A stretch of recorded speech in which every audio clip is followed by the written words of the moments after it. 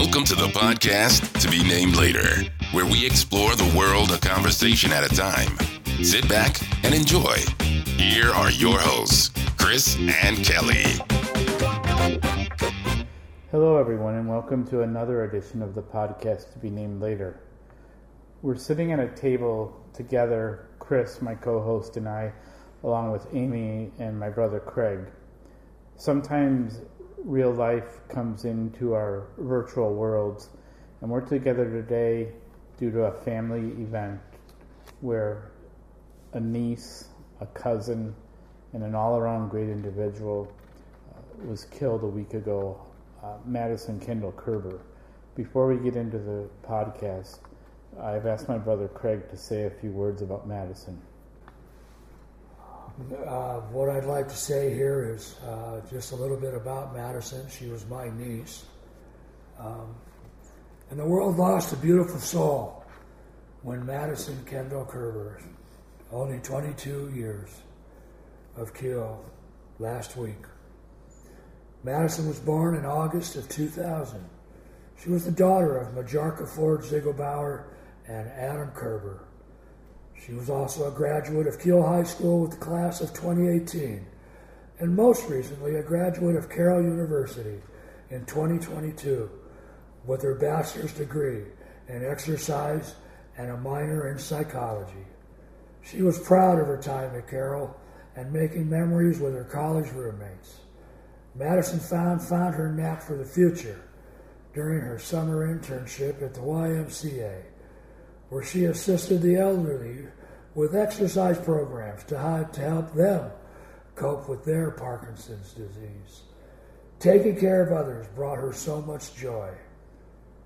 She worked for many years at the Ostaf and was proud of her accomplishments while there.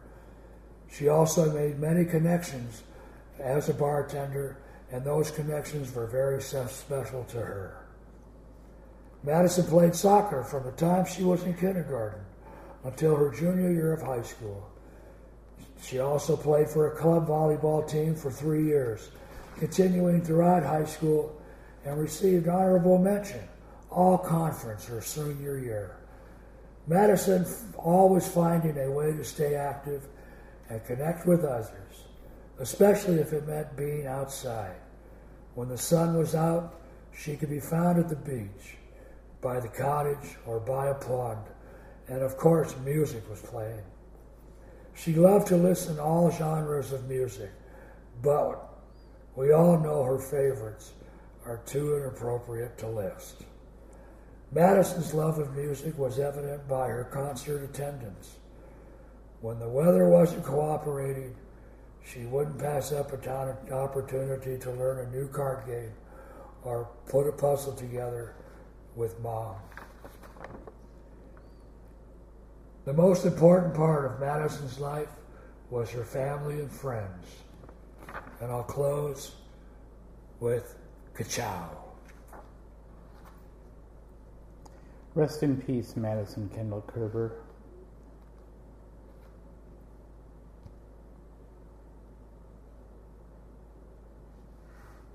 There's never a good way to transition, but in celebration of Madison's life and memory, we know that Madison was an outdoor enthusiast, travel lover, and an all-around energetic young lady. Amy has exhibited many of those characteristics in her love for travel, and Amy just returned a few weeks ago from her latest adventure, a trip to Algeria. So we wanted to talk about that. And Chris, it's nice to have you by my side instead of over the virtual wires. Yeah, it's good to see you with my eyes, buddy, and be next to you sitting at a table. So, Amy, welcome back from Algeria, and we'd love to hear a little bit more and learn about that trip. So, Amy and Chris, take it away. Well, thank you for having me back on the podcast.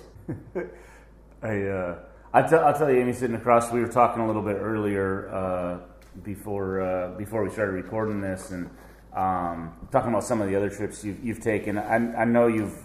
Well, actually, I was curious. I never got a chance to ask you. Do you know how many trips you've been on outside of the United States?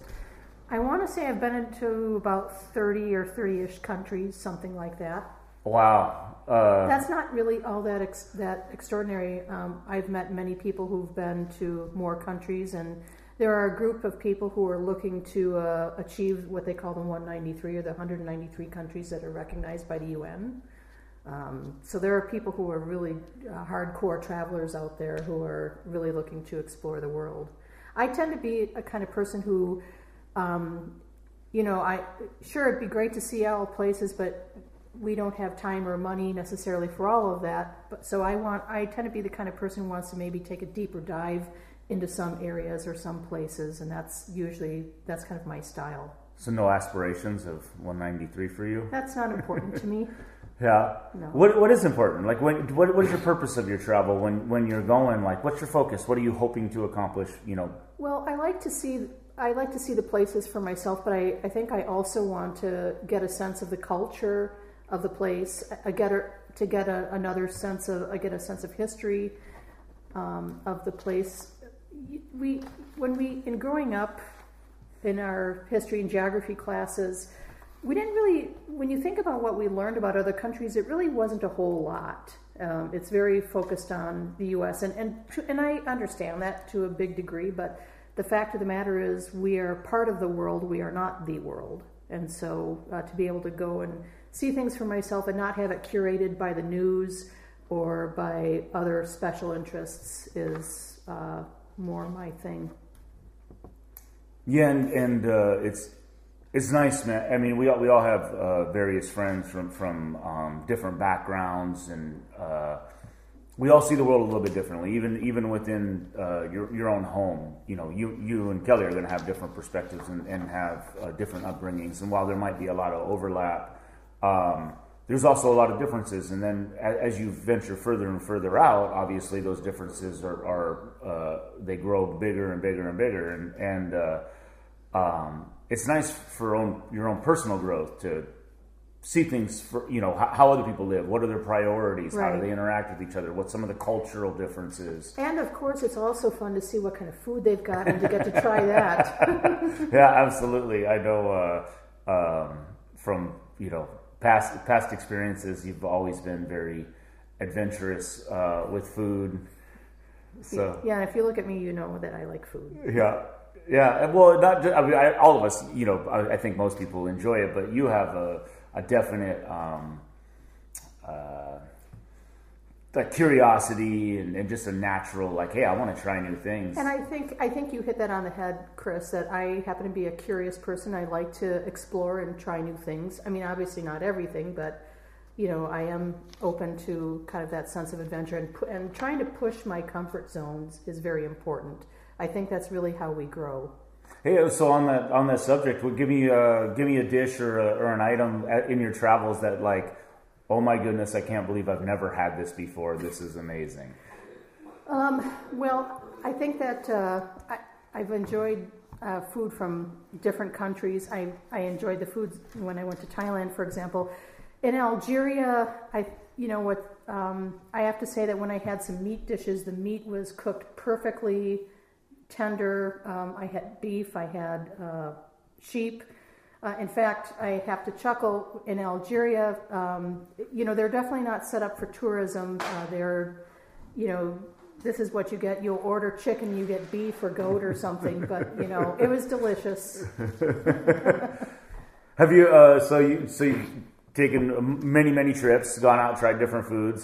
Sorry, you got me. You hit a chord with the food, because I also love food, and I love trying new things. I think most people like food, so that's a safe thing to talk about. When you come back, do you go out and try and hunt down? So you went to Thailand. Do you come back and try and find a Thai restaurant to see, like, hey, how it matches up? Or? Well, I tried Thai food before I went to Thailand, and I've had some Thai food that definitely was on point or even better than I had in Thailand. But in this area where I'm living, I'd say in general, it could be kicked up a notch. Yeah, I imagine. So the Algeria trip, what sparked it? Like, why'd you pick that place? Why did I pick Algeria? So, and that's probably the biggest question I've been asked about Algeria, because most people, when I've told them I've gone, they kind of pause and go, Algeria?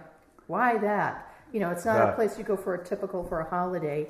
But I was attracted when I saw some pictures on the internet of cave art. I love cave art and etchings and that sort of prehistoric stuff. And I saw a picture of the horned woman, I think is what it's called, and I thought that looked really interesting. And then as I looked more and learned a little bit more about that part of the Sahara where they had rock art, I thought that was very intriguing. The other thing is, during the pandemic, when I was sitting at home bored like everyone else was, I was exploring different genres of music on the internet, and I came across rye music, which is a unique form to Algeria. It's sort of a combination of Bedouin with some other Arabic beats and influences from other cultures, but it's more about social justice and not just social justice, but also kind of themes that are not that are outside the realm of a conservative society. Hey, can we jump back for a second, Amy? Yes. You mentioned a picture. Tell us more about what this horned woman is, or what that picture is. So it was a picture of a prehistoric cave painting of a woman who had like cow horns on. That was a picture that caught my attention. Do you know any more about that picture, Amy, or what it was, what we think about what it meant back in the time or anything, or was it just a picture? It was the picture that captured my attention. I mean, if you want to learn about it, there's information online, but I think what sparked my interest is seeing that picture and then seeing it as part of what's called the Tassili Inajer National Park in Algeria, which is in the Sahara, deep in the Sahara Desert, not far from the Libyan border. So this picture itself, it was in a cave? I think so. And were you able to see the actual... I didn't actually see her when I was there. I saw other cave art. Can you tell us a little bit more about that? Yes. So I went out into the desert with a team of Tuareg. I have a Tuareg guide, a driver, and a cook. So they loaded up this 4x4 and we drove out into the desert for camping for a couple nights. And I don't know how they know where it is, but they've lived in this area for all their life, so they know. They don't have to have roads that are marked. So anyway, in driving along, we stopped at a few places, and the guide we would hike up to these rocks, and he would show me these various cave paintings. And a couple of times it was a rock etching called "The Crying Cow," which had kind of a sad story. That story was apparently some Tuareg nomads. There was a drought in the desert, and they were taking their cows looking for water, and then they got to this area where they made this engraving, and there was absolutely no water, and so it was incredibly sad because it meant that the cows were going to die. So the etching was of the cow with a big tear coming out of its eye. And were these paintings pretty vivid still? A lot of them were, but some of them, that's a great question. Some of them were starting to fade, and the guide said that even 5 years ago they were vivid, but because of the effects of climate change and such, that was taking a toll on some of the rock paintings. Well, thanks for giving us a little bit more explanation. Chris, back to you. So we talked a little bit previously, and has this always been like an interest of yours? I mean, dating back to childhood, or like is this something that? I remember being like about 3 years old, and my favorite books was this encyclopedia set that my parents had. So I would page through them, and I was just fascinated with terrible. That.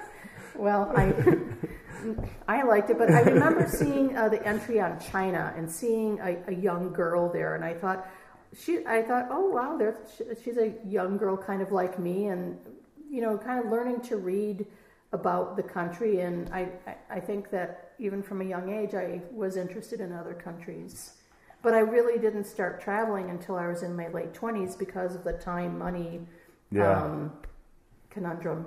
Yeah, and that's it's just a constant. When you got the time, you generally don't have the money. And that was the case for a while, in my life. And I mean, I'm lucky that that's balanced out more, but that definitely does get in the way. Yeah, and I mean, it's just impressive to me. So I have also interest in other like cultures and people. I love points of view. That's why I love conversations, because I just understand that I learned certain things in my life. I was raised by my parents in this city or cities. And so this is all I know. This is what I've been fed over the course of my life. And I also know, as you kind of alluded to earlier, our media, there's an agenda oftentimes attached, or like if you're in a history class, they only have, an hour a day for a semester to teach you about world history or U.S. history. Right, and that's curated by a school board. Yes. Right. And so basically, I understand there's a lot out there that I don't know. And I'm curious, and I think, for me, the knowledge you were gaining from the encyclopedia wasn't the terrible part. The terrible part is like reading the encyclopedia. I can read perfectly fine and everything, but I don't retain as well. For me personally. Well, neither do I. I mean, welcome to aging, but no, but I thought it was kind of, here as a little girl, that's one of the things that I learned to read was with the encyclopedia. The conversations, I think, you can get so much more out of a conversation, or at least for me anyway, personally, and I retain more, and that's the experiences you have when you travel, they're real life, firsthand experience. They're not altered, they're not curated. And obviously, you're at the mercy of the time that when you're there and everything. Right. You can't get all the history. You're there for, week, 2 weeks, whatever. How long are your trips actually, generally? 2 to 3 weeks. Okay. So quite a bit of time to a fair amount to be able to explore around. At least get a good picture or get a sense of what's going on. Yeah. I was curious, how involved is it? So you're going to go on these trips. To me, it feels like a giant deal, right? Now, I know you've done a bunch of them. It's probably become a little more old hat to you, but how much do you map out ahead of time? Like, how do you, Well, there are different travelers. There are some people who kind of like to do things on the fly or are more spontaneous. And then you've got the other end of the spectrum where people have every minute planned, which is way too restrictive. So I try to find a balance. And I mean, it also depends on what happens during your trip. Like if you get sick, for example, or if there's an emergency. I'm someone who likes to have, I would say for me, definitely, I have to have the first couple of days planned out because, I need some time to get my bearings and to, just get ready for the next leg of the journey and, get acclimated to where I'm at, for example. I generally tend to be more of a planner. Amy, you talked about planning out your first couple of days, but the thing that I've always found curious is for the different countries you've gone to, you found different ways to get around in things. In Algeria, I think, was kind of a new experience where you were kind of a solo traveler, but with someone who helped you map it out in the country and things. Tell me a little more about how you found that company and such. Well, first, you remember, Kelly, when we went to India, we traveled together, and we actually did go with a company that we worked with to map things out and had a car and driver. So you've had that experience with me, even though that's been a while. But you're right. This has been the first time since then that I had that experience of hiring, a company on my own and working with them directly when I explained what the things were important to me. And then they helped with me to craft an agenda that worked well. I went with Algeria 16 tours, and it was important to me to pick a company that was Algerian-based because I wanted to make sure that my monies were spent in Algeria as much as possible and benefited a local company and local people as much as possible, as opposed to they have travel companies that are based like in the UK or other places, and they would be getting the money. So that's one reason why I chose that company. The other reason is the CEO, whose name is Wasim, great guy. He is someone who is a world traveler himself. He's on a quest to complete the 193. But as a traveler, he understands the end user experience, and so he is mindful of setting things up and kind of knowing what, having a good way to explore what's important to someone and craft an agenda and try to get those experiences in as much as possible. It's not always possible, obviously, but at least gives you an opportunity to try. When I went to Algeria, Eid had just ended. Eid had just ended, yeah. So Eid is the end of Ramadan, which is the month-long fasting in the Muslim world. And so Eid is when they, it's like the end of Lent for Christians, if you will. And so the country was still coming up to speed with getting back on track.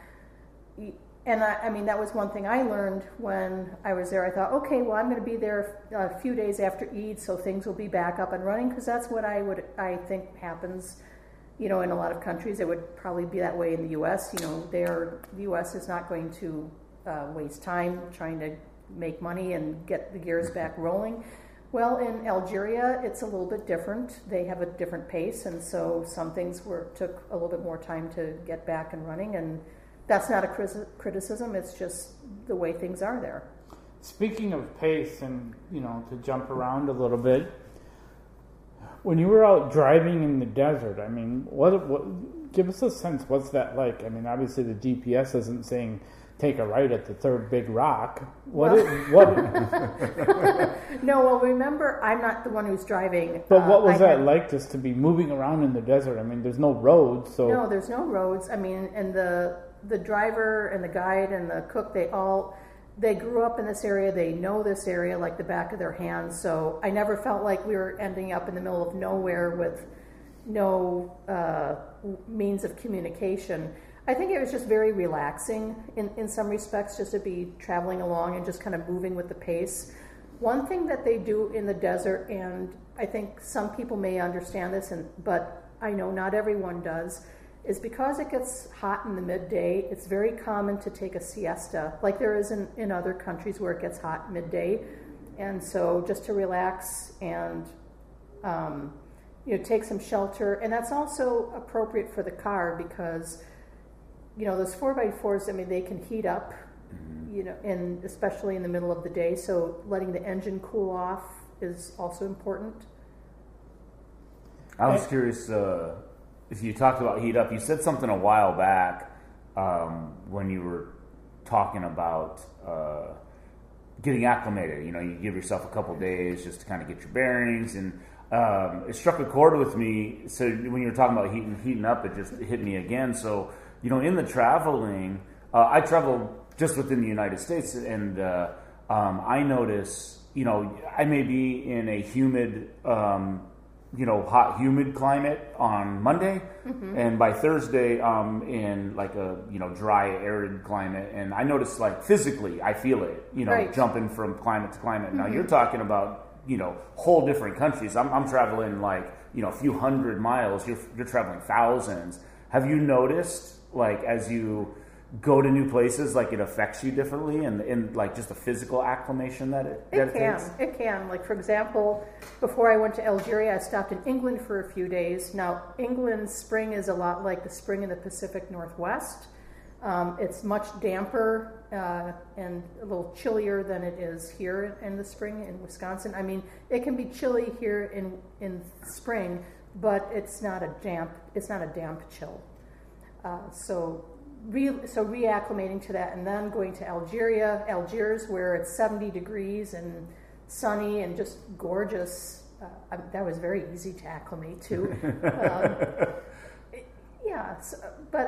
But that was, so getting adjusted to some of the chill. Or, for example, on the other end, if you go to, like, when I went to Vietnam, that was hot. in October, at the time we were living in Seattle, it's mild temperatures, and then you go to Ho Chi Minh City, and it's just hot and humid and miserable. Yeah. So Amy, you talked a little bit about, even there you talked about 70 degrees in Algiers, and then you're off in the desert. Give us a little bit more of a sense of the different climates and kind of just geography you did see. Okay, so most of the population lives in the north near the Mediterranean, which isn't surprising since that's where you've got more jobs, more ports, access to food. There's a breadbasket kind of that's in the neck of Algeria. Algeria is sort of a wedge-shaped nation. So, like I said, most of the people live in the north. So, in the Mediterranean climate, it's going to be warm in the summer, very warm in the summer, beautiful spring and fall. I think that their winters are a little bit chilly, but they're not like here in the like Midwest. Wisconsin. No, not many places are. No, but in Algeria you've got mountains, and so they have that climate. The desert where it gets really hot during the day, and it can get cool at night. When I was there, I didn't find the desert was not cold at night, at least to me, but it can be. So Algeria is about 3 times the size of Texas, just so that you have a perspective. And that's another point I like to make is that when we look at world maps, a lot of times the type of world map that's used makes the African continent look a lot smaller than it is. The African continent is big enough to have like 3 United States, China, maybe Canada, Europe, and all in that. So it's a huge continent. And like I said, Algeria, which is the largest country in Africa right now, is about 3 times the size of Texas. So it's a good sized country. Most of it is desert.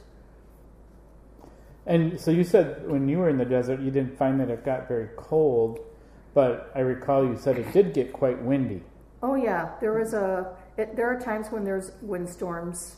So what was that like, sleeping in a tent? I believe you slept in. Yes. So the day was fine. It was a normal day, and then in the evening, I had to take a late night flight to get back to Algiers, and so we set up a tent so I could take a nap for a while until about 12:30 or 1 when they'd wake me up to take me to the airport.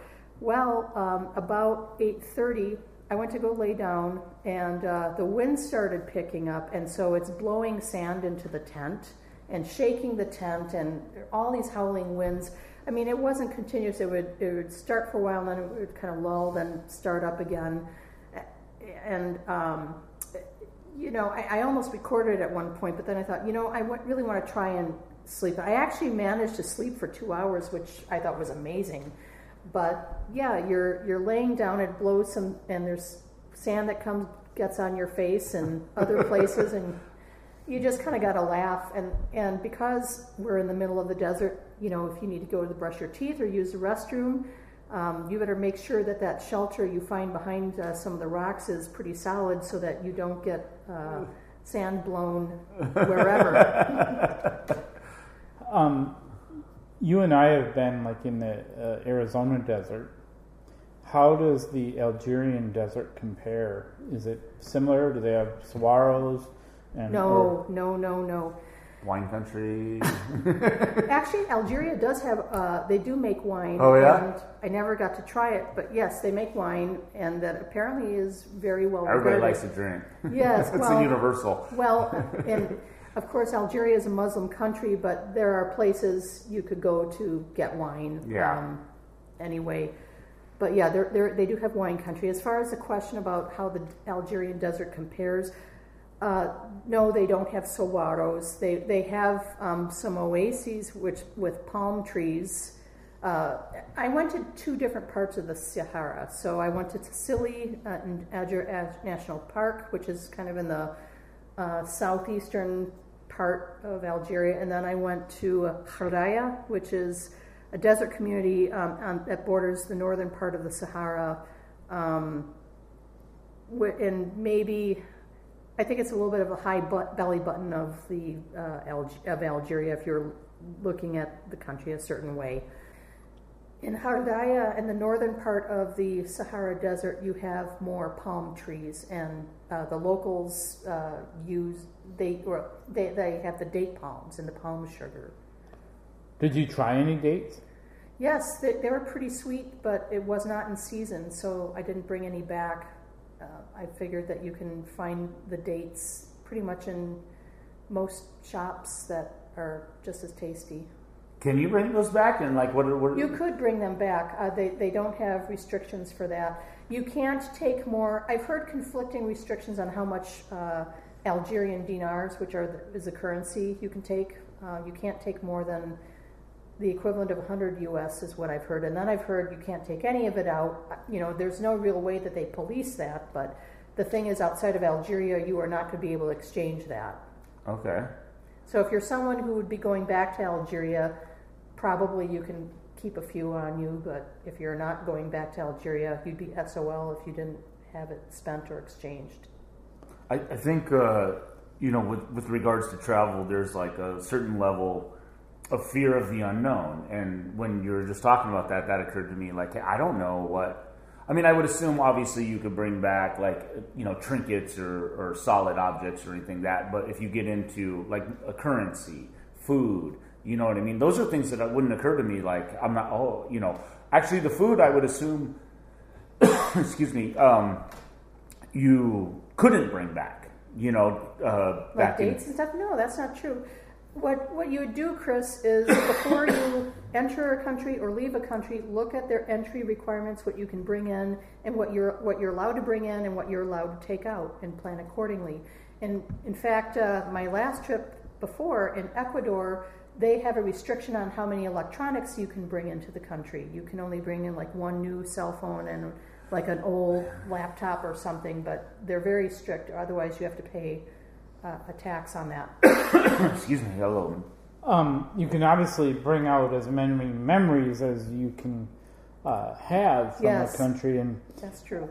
I know we talked a lot about the desert, but several times you've talked to me about some of the tile work that you saw in pictures. Could you describe some of that? Yes. So Algeria has been colonized by multiple ethnic groups throughout the centuries, and also they also were there are also the Moorish influence. So think of the tile work that you see in, for example, Morocco or in the Alhambra in Spain. The precision of those workers back in the 12th, 13th century constructing some of these places, you didn't have the tools these days to cut tile perfectly, but they could cut it on angle and just fit these pieces in just perfectly. It's amazing. So Kelly and I have been like rapid firing questions at you and stuff, and obviously we have a lot of curiosity. But I was curious from your takeaways and your experiences. We've been kind of guiding the conversation a little bit, but are there things that we've left out that you think are important to talk about, with regards to the people and the culture and the country as a whole? I think what I would say is Algeria it's not a place for everyone to go because it's not set up for tourism. It doesn't mean that they don't want people, but what I respect about the country is that they do things kind of on their own schedule. They may have, like I alluded to earlier, you can order the chicken and get the beef or whatever, but the people are very friendly, and I think that if you're willing to, if you've got some patience, some flexibility, and a sense of humor, you can. It's a very rewarding place to travel to. But I would also say that I appreciate the unspoiledness of the country and the fact that Algeria is a country where they do things on their own terms, and you need to accept that. But if you're okay with that, then you're going to have a good experience. And I have to say that the people I met, and I met not just people in the tourist industry, but I had the opportunity to meet regular everyday people. These are just some of the friendliest people you could hope to meet, and they were very welcoming and really kind. Of all the different dishes and things that you ate, Amy, were there things that stick out as particularly memorable as far as flavorful or unique, or just things that you had not experienced as a taste or flavor before? So one thing, in Algeria, a lot of the restaurants, most of them are fast food because, in general, most people eat at home. In fact, it's a lot of women take pride in being very good cooks, and so you go to fast food for like lunch or something like that. But let's just pause on that for 1 second. When you say fast food, I don't think it's not like McDonald's or Burger King. In fact, thank you for clarifying that, because they do not have any of the Western chains there. There's no KFC, no Starbucks. What? You got 2 Campbell burgers? But they have pizza is a very popular street food, for example. But the one thing that stands out to me, street food wise, is I think it's called a garganta sandwich. It was this. It looked like it was half a baguette that was cut in half, and it's filled with this cooked egg and mashed chickpea mixture that's baked, and then it's put in the baguette, and it's served. You can get it served with a harissa, which is kind of a spicy sauce, and that was really tasty. Other things that I had that were really tasty is I had what they call barbecue, but is basically just little kebabs, and you can get, I think I had what I really liked were the lamb and beef ones. The chicken was good. I think I had chicken hearts. I could have had liver, but I declined. And were these at these what you called the fast food restaurants? Well, the fast food restaurants tend to have limited menus. So yeah, the sandwich place just had a couple of different kinds of sandwiches you could try. And I saw the one, and so I asked for it, and and that's what I got. So they're all outdoor and kind of open, like they have obviously a cooking, barbecue or a. Well, some of them, like the nicer restaurants, if you will, they're enclosed, but the fast food restaurants are really open to the street, and then they close like a metal garage door when they're closed, or okay, yeah. But there's no drive-throughs. No drive-throughs, no. So, not part of the culture. Obviously, when you were in the desert, you slept in a tent. Yes. What were some of the other accommodations like that you stayed in? And can you describe a little of that? What people might expect? Well, I stayed mostly in hotels, and the hotels were all clean. Some of them had nicer furnishings than others. Like one hotel I stayed at in Algiers. They just opened, and they had. The furnishings were modern, but what was interesting is that they give you a remote control for the TV when you enter. And the first day I was there, they didn't give that to me, so I'm like, okay, I'm in this room. There's a TV. There's no remote control.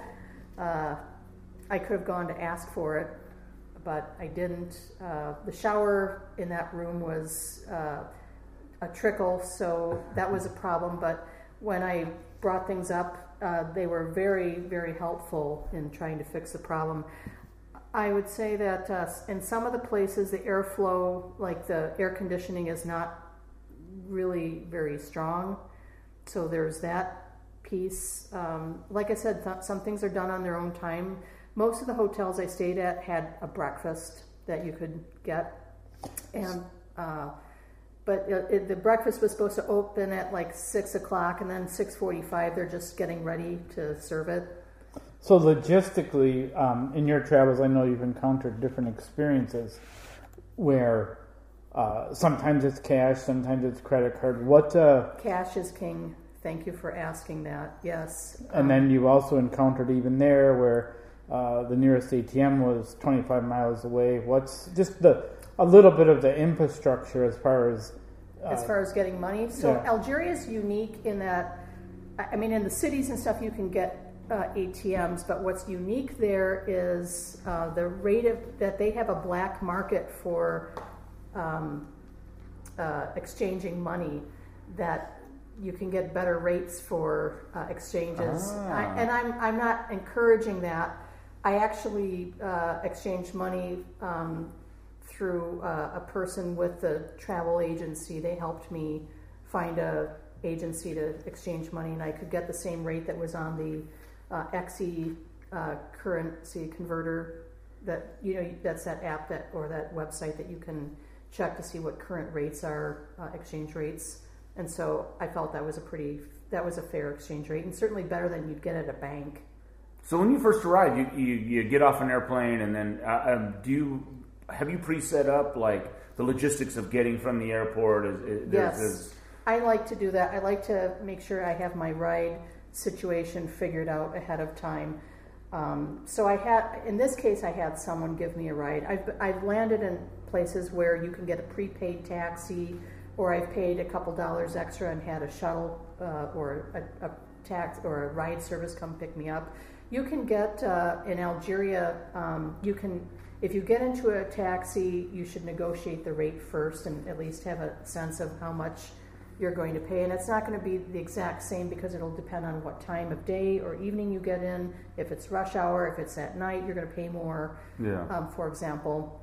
So you should also, if you're going to do that, you should have it's ideal if you have a little bit of a command of French, because, you can use a translation app, but I think that if they think that you know more French, then they'll maybe not try to mess with you as much. Yeah.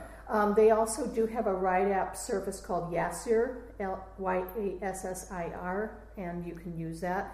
But you would pay in cash instead of on a credit card. Okay.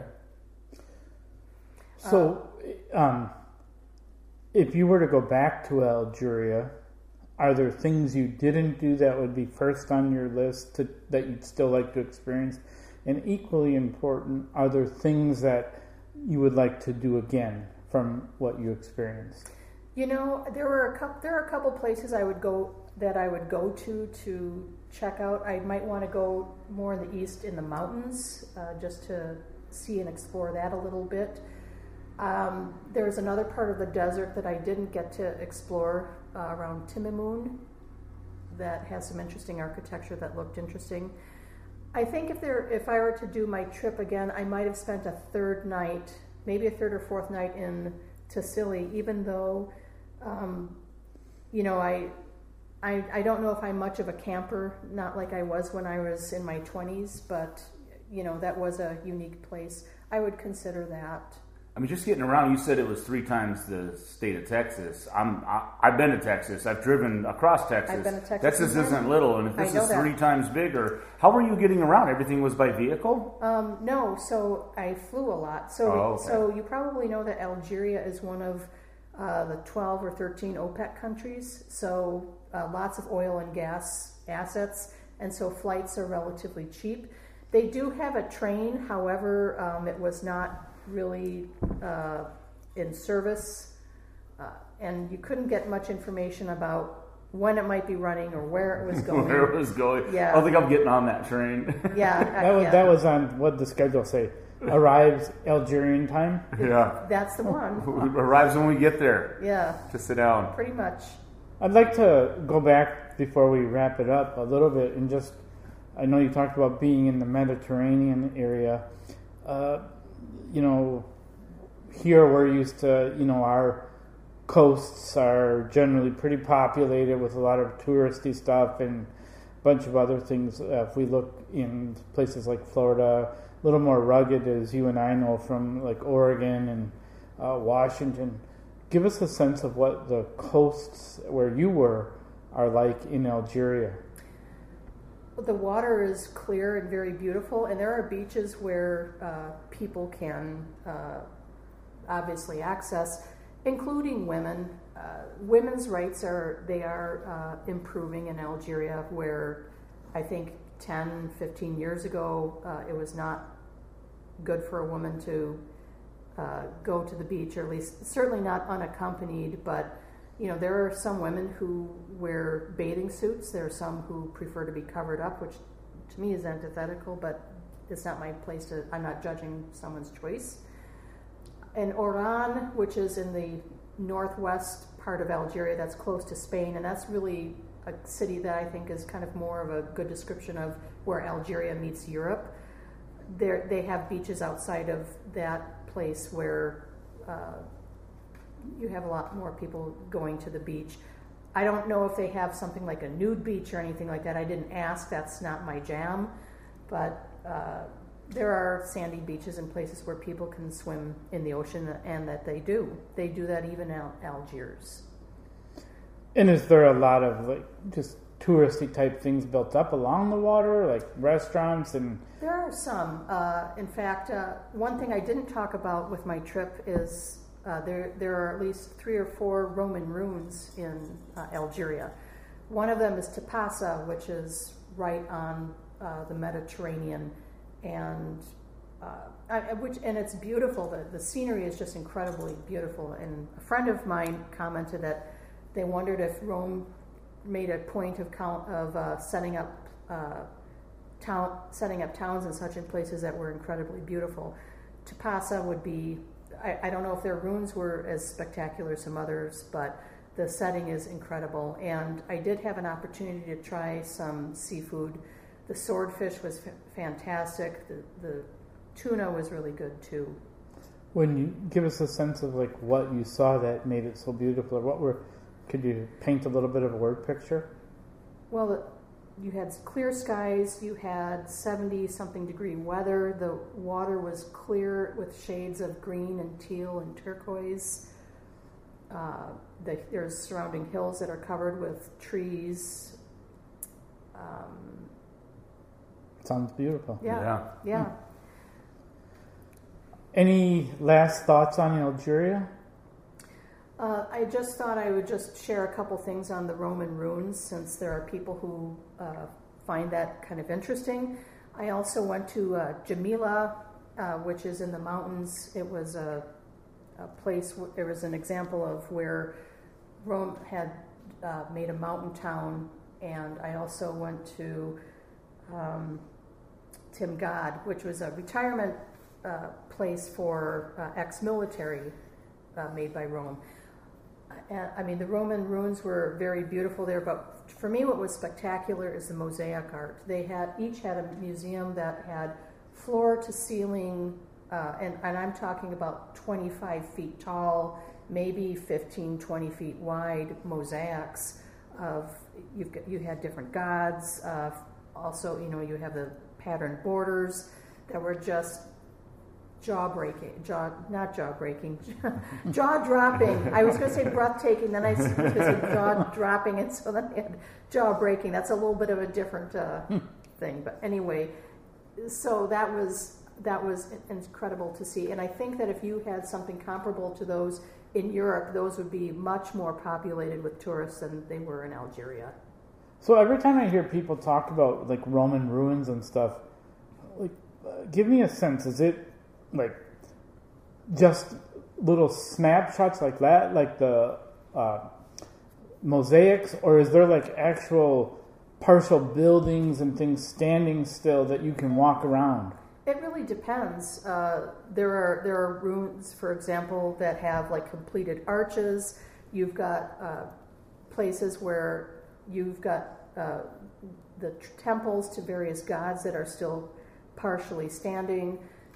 You've got, for example, one thing that I had learned on a previous Roman ruin tour is in these little communities, common everyday people, they didn't have singular outhouses. They had communal outhouses where people would sit next to each other and do their business.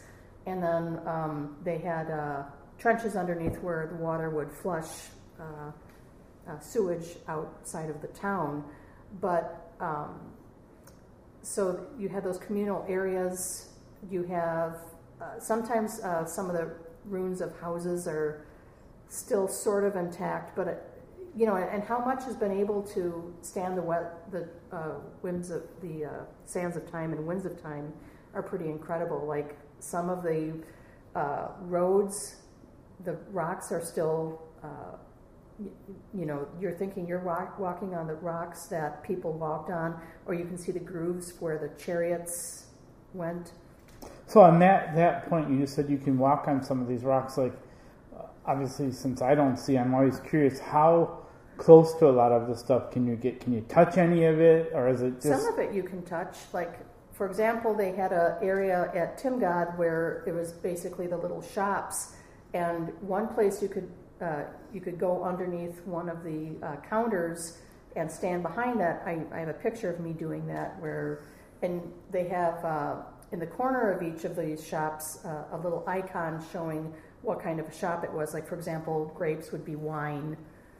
Okay. Yeah. And so what were you selling from behind the counter you went to, if you know? I don't remember. So you actually ducked under the counter and were like standing. Was there a roof over your head still? No, there was not. That's pretty amazing, though, to think about. You were standing there where, hundreds of years ago, someone stood in the same spot. Yeah, thousands of years ago, someone was peddling some junk from that very spot. So, it sounds like Algeria. Would you go back again? Yes, I would. I thought it was a very nice place to visit. I felt very safe and very comfortable. And some people questioned the safety because there had been a civil war, I think 30 years ago, and then there was some issues like in the 2019, there were some protests over an election, but it's very safe, and like I said, people are friendly, and yeah, I had a good time. I had a great time, and I would go back. Well, thanks for sharing your memories of Algeria and your travel adventure with the podcast to be named later and our listeners. Thank you again for having me come and talk about Algeria and talk about travel, which is a topic that I'm very passionate about. And Chris, as always, it's great to have you around the table. And Craig, it's great, even under these circumstances, it's always nice to spend time with you guys in the same physical space. Yes, thank you very much. Yeah. Thanks, everyone, and thanks for spending time with us on this edition of the podcast to be named later.